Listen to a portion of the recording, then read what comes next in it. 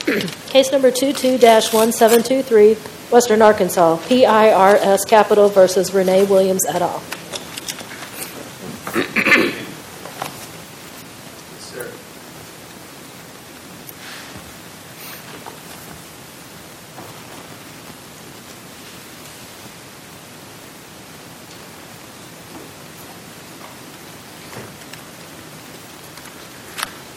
May it please the Court. Counsel. Good morning. I'm Gary Martz. I'm here for the appellant, PIRS Capital. And this case is about a default judgment that was entered after service was completed, and the district court concluded, after hearing the testimony that was presented and looking at the record that was presented to it, that service, and this is a quote from the district court's opinion, service was to the wrong person at the wrong address, under Federal Rule of Bankruptcy Procedure 7004B3. To the wrong person at the wrong address. And in fact, reached the right person at the wrong address, and so there was notice. No, sir, that's not correct. It was sent to the wrong person. It reached the organ. It reached the entity. It reached someone who worked for the entity who was not a registered agent for service of process, who was not the person who was designated to receive process. It was a person who worked for the company. The mail came to him because it was addressed. We know the facts. And because it was addressed to the wrong person, the company's policy was that it was to be forwarded to the person to whom it was addressed, who was a former officer who's gone. But because of that, there was no notice. The facts, the undisputed facts here show that PIRS Capital did not know about the adversary proceeding until 2 years after the default judgment was entered, when it received a different notice in the underlying bankruptcy case that led it to investigate the proceedings, and it found out about the adversary proceeding, and it found out about the default judgment. The issue presented here for the court is fairly simple and fairly straightforward. The bankruptcy court did not have personal jurisdiction over PIRS Capital because service was improper. And because the bankruptcy court did not have personal jurisdiction over PIRS Capital, the default judgment is void and should be set aside. And the bankruptcy court erred in refusing to set it aside. I want to start by addressing... It seems to me one should start on this jurisdiction issue with the issue that the Supreme Court noted quite dramatically in Espinoza, but didn't resolve. Federal courts, considering Rule 60b-4 motions that assert a judgment is void, generally have reserved relief to cases where there's not even an arguable basis for jurisdiction. I submit that should be the law. Am I wrong?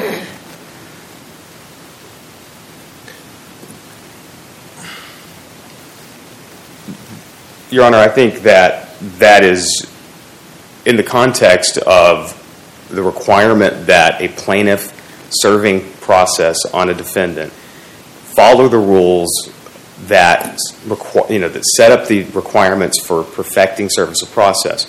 That improper service is improper service. I didn't hear a yes or no before you resumed your argument.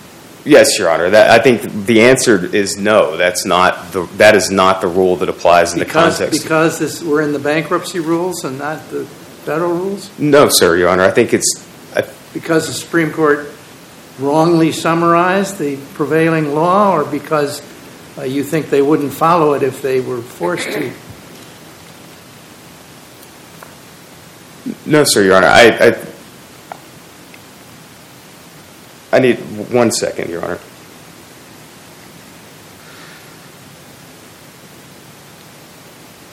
The issue here, Your Honor, is that in cases where, in the past, where there have been issues over whether service of process was perfected under the rules, and I think this applies whether it's the rules of bankruptcy procedure or whether it's the rules of civil procedure, when a party serving process does not follow the rules, there is no jurisdiction over the party being served.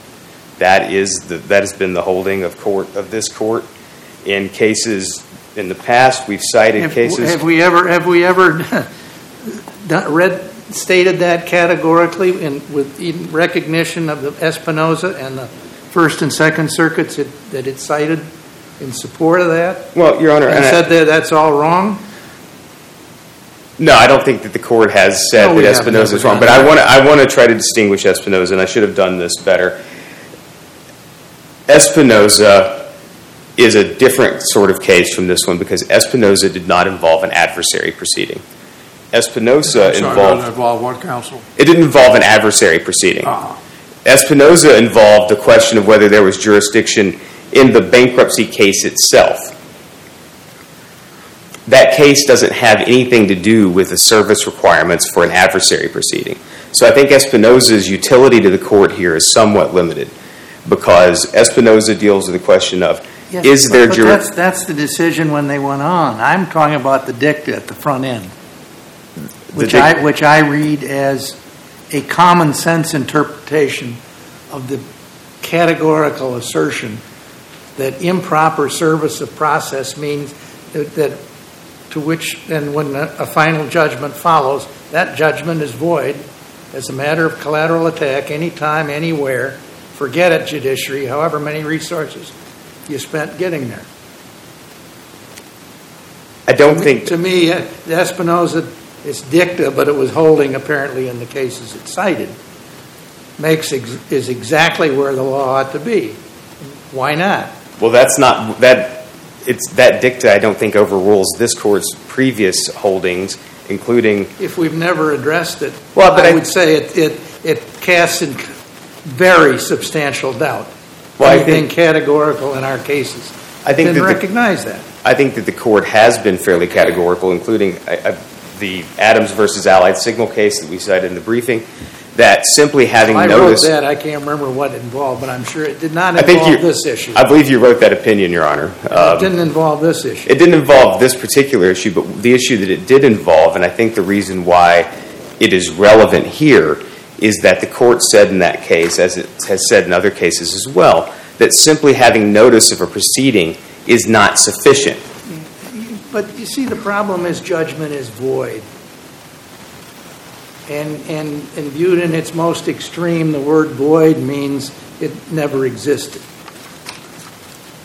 And that is strong medicine that I don't think the Supreme Court lightly applies in this or any other context.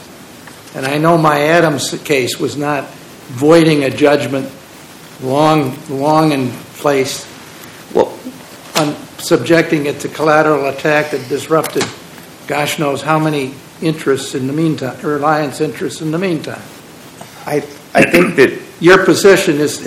I don't think you need the position that you've started out briefs and argument saying we have no choice here, and I say, my colleagues may think that's a perfectly good argument, but you lose me. Well, I think that there is an issue of fairness involved here. With this is a default judgment. You mentioned the 60B6 argument. I thought was better until I read the Supreme Court's explanation for countervailing law. But in terms of the consequences for failing to serve a party properly, that's just what the cases say, is that if you fail to serve someone, you have failed to establish personal jurisdiction in the court, and any judgment that results is void. That consequence falls... If the objection is timely raised, no question. Well, there would, Your Honor, I think if there'd been an opportunity to raise the objection timely, we probably wouldn't be in the situation where there would be a default judgment. There were years of opportunity. There was no opportunity. There were all kinds of pleadings ignored. There were no pleadings ignored, Your Honor. There was no service. PIRS Capital, it's undisputed in the record, PIRS Capital had no awareness of the adversary proceeding until 2 years after the default judgment. How were subsequent pleadings in the adversary case communicated to your client? Well, there were not pleadings in the adversary proceeding after the default judgment. The default judgment sat for 2 years. I think there's a gap in the docket, and this is in Appendix 4 and 5. There's a gap in the docket from February of 2018 to December of 2020 when PIRS Capital made an appearance in the adversary proceeding and asking to reopen it to challenge the default judgment. So there wasn't anything served on them after that. They were not aware of the default judgment until October of 2020 when they received... My summary here says,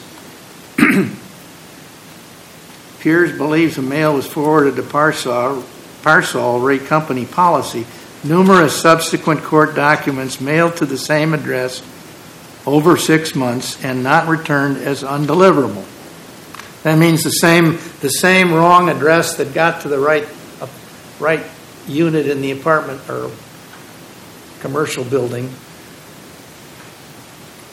The testimony was... I was a mailman many years ago, and I know exactly how hard mailmen try until the Postal Service time limit runs to get misaddressed mail to the right place.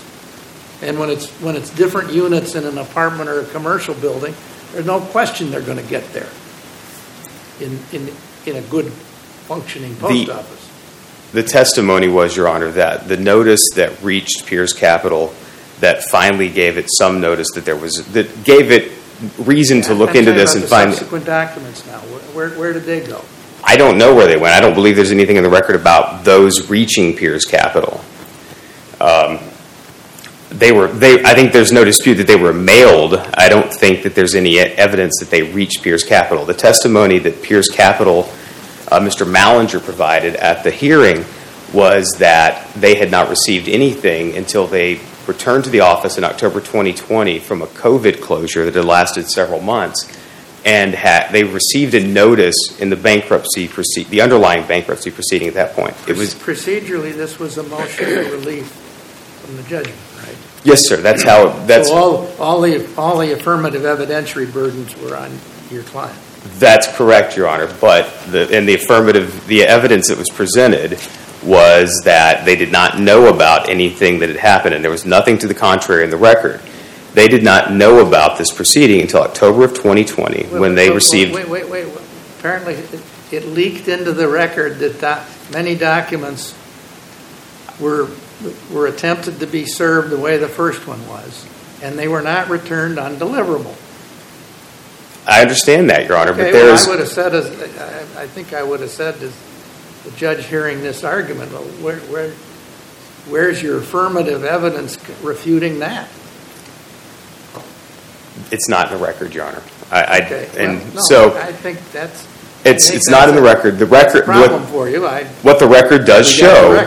What the record does show, though, and I think that there's no dispute about this, service of process in the adversary proceeding was to the wrong person at the wrong address. There's no question about that. There were other options for serving PIRS Capital. It didn't have to be done this way through mail, and they simply didn't do it, and it didn't reach them, and they didn't know about the adversary proceeding. What's the wrong person? How was he somehow designated? Other than the proof of claim. He signed the proof of claim. He is listed in a New York Secretary of State record, not as a registered agent. If you look at that record if you look at that New York printout from the New York Secretary of State's website, it has a box for registered agent. It says none in the box. It says registered agent. The man who was listed, Alexander Parsol, Mr. Parsol was listed as the person to whom the New York Secretary of State would forward process if service was through the New York Secretary of State. He was not listed as a registered agent. You adopted that in the proof of claim. That's not the way proofs of claims work, Your Honor. Proof of claim is a request for notice under the Bankruptcy Code. It's not a request for service of process. But if I'd have been the trustee, if I ignore Parsol, so now we just have service to the wrong address, or what should they have done? They should have. Well, they had nobody named. They had opportunity. They could have contacted PIRS Capital and asked who a managing agent was or the person to whom service of process should be directed. That wasn't done. There were opportunities to find that information, and it simply wasn't done. They just used this record, which point when it was used. What if they just sent it to the wrong apartment or unit of the building? If they had just mailed addressed appears, to whom it may concern. Well, you can't do that under the Federal Rules of Bankruptcy Procedure because Rule 7004B3 requires that it be sent to a managing agent, list other positions. They're not jurisdictional. They're not, but the cases... You're arguing as though they are, but the Supreme Court has said they're not. The cases interpreting the rule in the various bankruptcy courts have interpreted it as requiring it be addressed to someone who fits the bill in the rule. And the cases where a plaintiff in an adversary proceeding has directed it to no one, where they've just sent it to a company, or where there's just nothing listed there, those have been found insufficient. That's insufficient service of process because it doesn't follow the requirements of the rule. Court? I don't believe there is a circuit court, Your Honor, that has held that. That's where you are now, and you argue jurisdiction and void judgments, and you get a different jurisprudence. We argue with the authority we have, Your Honor. Any further questions? Thank you. Thank you.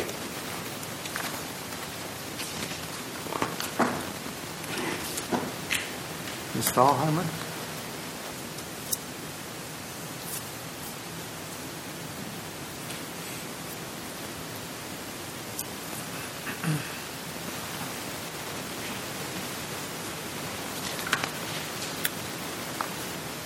May it please the Court, the trustee in this case followed Federal Rule of Bankruptcy Procedure 7004B3.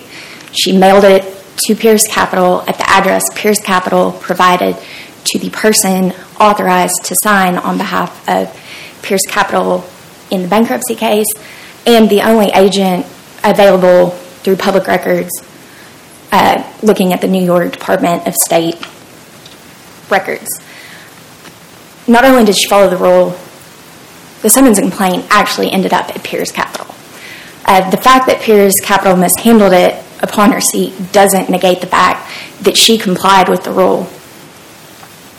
There are several cases that find that the person authorized to sign a proof of claim on behalf of an entity is appointed agent.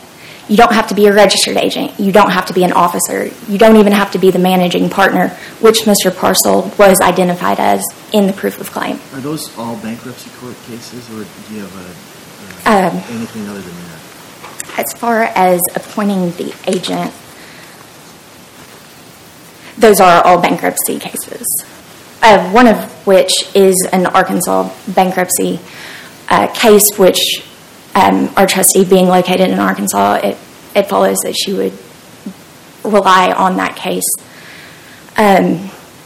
Additionally, the proof of claim identifies Suite 1607 as the correct address in two different places, one where notices should be sent and one where Mr. Parcell signed on behalf of the company. Additionally, there is a spot where you can put an address where you want payment sent. That's the main reason people will file a proof of claim. They want to get paid by the estate to the extent there are assets. If that address is separate from the notice address, you'll fill in that address. In this case, that was left blank. So the 1607 address was expressly designated as the address twice. It was implicitly designated as the address once through the silence. Going back to Mr. Marr's argument that none of the following notices sent by the bankruptcy court in connection with this adversary proceeding, that none of those were received. All that was testified to is they didn't believe it, that they had received it. There is a presumption in bankruptcy that service is complete, whether it's a summons and complaint or it's a notice, it's complete upon mailing. That's Federal Rule of Bankruptcy Procedure 9006E. As soon as it's put into the mail, if it's properly addressed, it's presumed delivered. If it's a wrong address, the presumption isn't destroyed. It is weakened, but it's not destroyed. In STN Enterprises, Inc., which is a Vermont case, that site is 94 BR 329. The debtor used an address that was in the schedules that the debtor provided for the creditor. It was off by one digit in the zip code. The creditor had received mail at that address despite the incorrect zip code, but a notice of claims bar went to that address and the creditor claimed not to have received it. The creditor didn't file his proof of claim within that deadline and moved belatedly for an extension of time to file that proof of claim. The court noted that it was the wrong address, but that it wasn't sufficient for the creditor to say, I didn't receive it. It was a weakened presumption of delivery, but it was not defeated. The court looked at the fact that the zip code was only off by 1 digit. Other mail had made it to the creditor at that address. So, counsel, I'm sorry to interrupt your factual recitation, but I have a sort of a basic question. Is a judgment entered when the bankruptcy rules with regard to service are not followed? Is it void, or is it void only if due process is not satisfied? I would argue that it is void only if due process is not satisfied, because by filing a proof of claim, you're submitting to the jurisdiction of the bankruptcy court for everything dealing with that proof of claim. That includes counterclaims relating to... Generally speaking, if we leave to one side the business of the proof of claim, and whether what the relationship is between that proceeding and the adversary proceeding. And one of the questions I have back is whether it involves the same debt. I'm not sure. I can't figure that out from the record. Whether the proof of claim and the clawback involve the same debt or not, and whether it's a counterclaim or a set off. But anyway, leaving that to one side. Yeah, if the rules are not followed, does that mean that the judgment's void? Or does it just void if it violates looking at the whole situation, due process has been violated? If there is arguably a basis for personal jurisdiction, as Judge Latham pointed out, and due process was followed, notice reasonably calculated to apprise the party of the pending action and give them an opportunity to respond. So your 12B4 argument requires due process to have been avoided? There must be no basis for jurisdiction and no that's basis a due for process argument? Yes, Your Honor. It's a constitutional argument? Yes, Your Honor. Okay, thank you. Again, based on the presumption, we know for a fact that the summons and complaint made it to PIRS Capital. Their procedure for forwarding mail that was addressed to PIRS Capital and then to the attention of someone in their official capacity with PIRS Capital should have put someone on notice that this is official business. This is not to be taken lightly and just forwarded on to Parsol.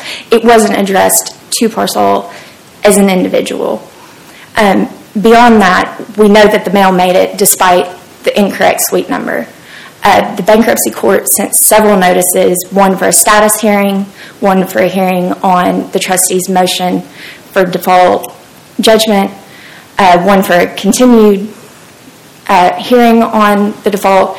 Then there was the actual entry of the default, and then the order that granted default judgment. The presumption is, even though the suite number may have been wrong, it was not wrong to a degree that we can count out the fact that PIRS still could have received it. Notices sent by the bankruptcy court would have just been directed to PIRS. The fact that PIRS didn't pay attention to these notices, and they haven't rebutted the presumption that they received these notices. They didn't come back undelivered. In 2020, when the motion to reopen on an expedited basis was filed and it was sent to the suite 1607, it did come back as undelivered, which shows that, or it tends to indicate that for at least a period of time, items sent to PIRS at its old address were somehow being routed to its new address. Again, PIRS had more than enough opportunity to open its own mail and respond. That's USPS policy. I'm sorry? That's 6 months or 6 or 12 months. That's their policy. That's enforced by the clerks of the local post office. And that, having moved, that's a good policy. Up until then, it goes to the carrier who's got that route. Yes, Your Honor. And the carrier, if carrier knows. Yes, Your Honor. Doesn't know parcel, but the carrier knows the unit number. And it knows of the change. And it gets it done. Yes, Your Honor. And I would argue that just the statement by Mr. Mallinger during the hearing on this matter that he didn't believe they had received it is not sufficient to show they didn't receive the several notices. And they've admitted that they received the summons and complaint. They just forwarded it on. I'm interested in the strict compliance argument. The only appellate court cited is the Ninth Circuit BAP. Is there any other appellate, particularly a circuit court, that has endorsed that strict compliance notion? Courts do say strict compliance, but when they are discussing that, they're discussing it or the cases that I've found, they're discussing it in relation to... My first question was what court? Yes, Your Honor. I know that you can, I'm sure there's 25 bankruptcy courts that have followed the Ninth Circuit BAP. First BAP in the land. Yes, Your Honor.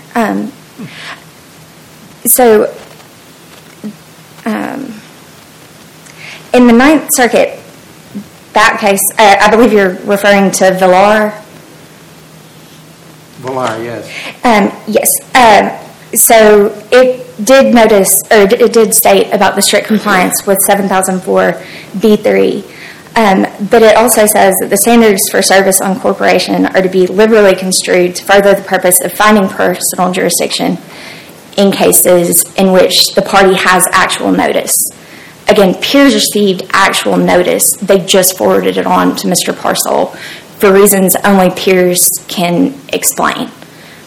But the strict compliance means you must send it to an officer, managing a general agent, or an agent appointed by law or by appointment.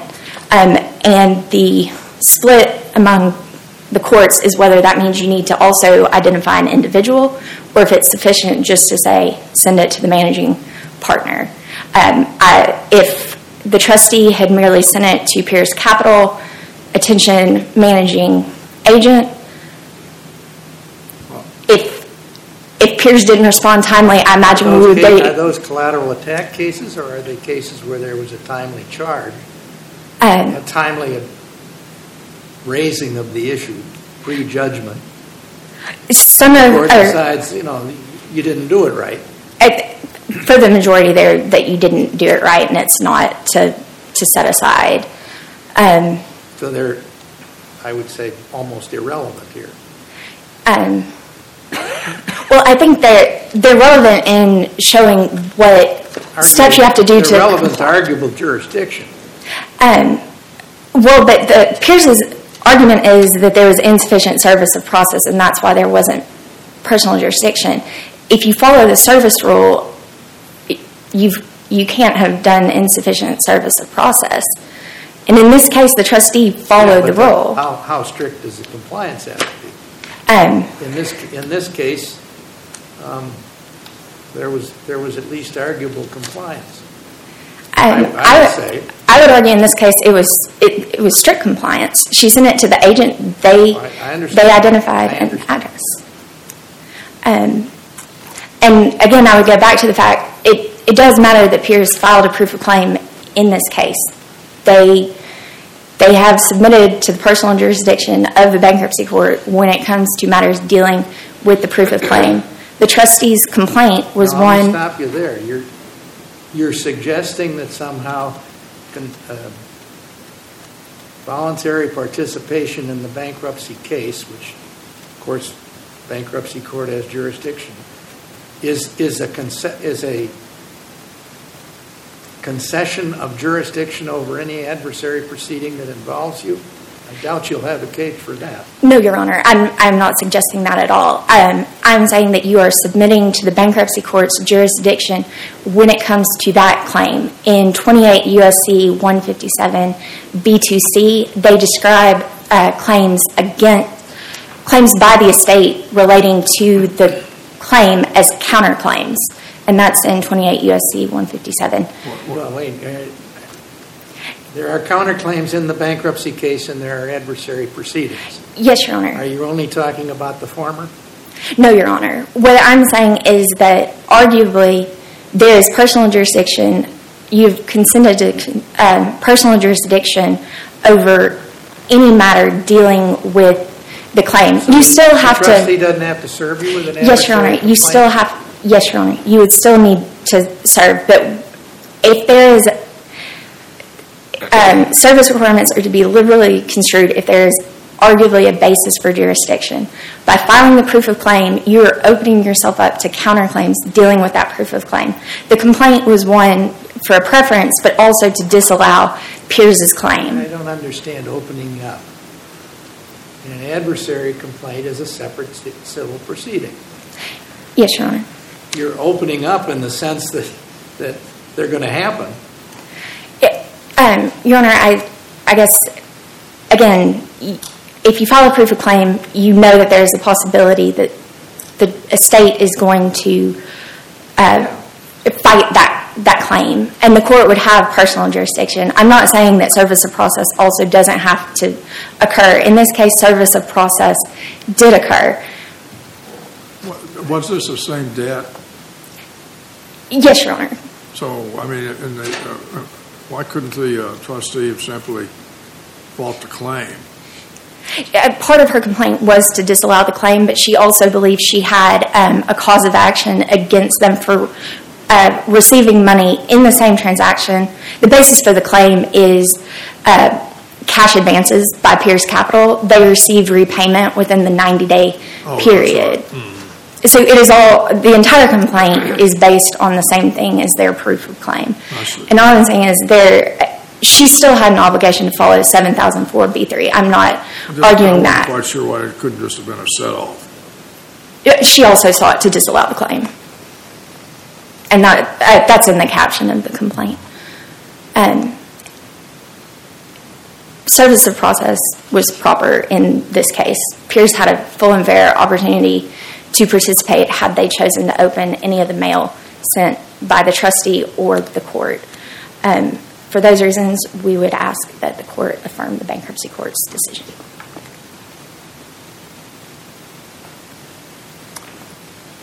Thank you. I'll give you a minute for rebuttal.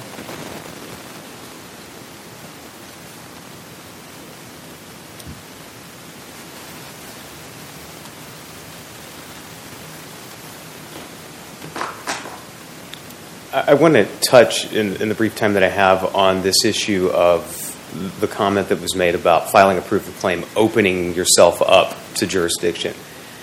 And I think that this is sort of a muddling of two different... It was an overstate. I think it's a muddling of concepts that I think underlies both the arguments that the trustee and Mr. Bailey... The filing of the proof of claim provides the groundwork for determining what a reasonable service of an adversary complaint would entail. I don't think that it does, Your Honor, because it's not... So the trustee has to ignore the proof of claim and do whatever independent research would be required to sue a third-party adversary? I think that the proof of claim might be relevant to that analysis, but I don't think it's the end of the analysis. Because... Okay, but here you had an awful lot of New York State research. Trustee did that's all you can do. I don't think that's all that you can do, and I don't think it's a whole lot of New York State research. You don't have to get on the telephone. Well, but I think what the trustee did was the trustee pulled the record from the Secretary of State's website, looked at it, saw a name, and used that name. But she disregarded what that printout said about what that person's role was in the service of process. It didn't say that he was a registered agent for service of process. This is how we serve them? This is how we serve them? It said that you could. It said that he would be the person who would receive service of process if it was done through the New York Secretary of State. So is the claim that a failure to follow bankruptcy rules of service an event that renders the judgment void under 60B4? Yes, Your Honor. That's not merely the due process question. Isn't that correct? Correct, Your general Honor. due process. Correct, Your Honor. Is that... Well, that was a question I'd asked earlier. Yes, and that's my understanding, is that when a party serving a complaint fails to follow the rules for serving a person and the service is improper, Even if what happened might have been in a rule that would satisfy due process. I think that's correct, Your Honor. I think there is a distinction that's made there. That's interesting.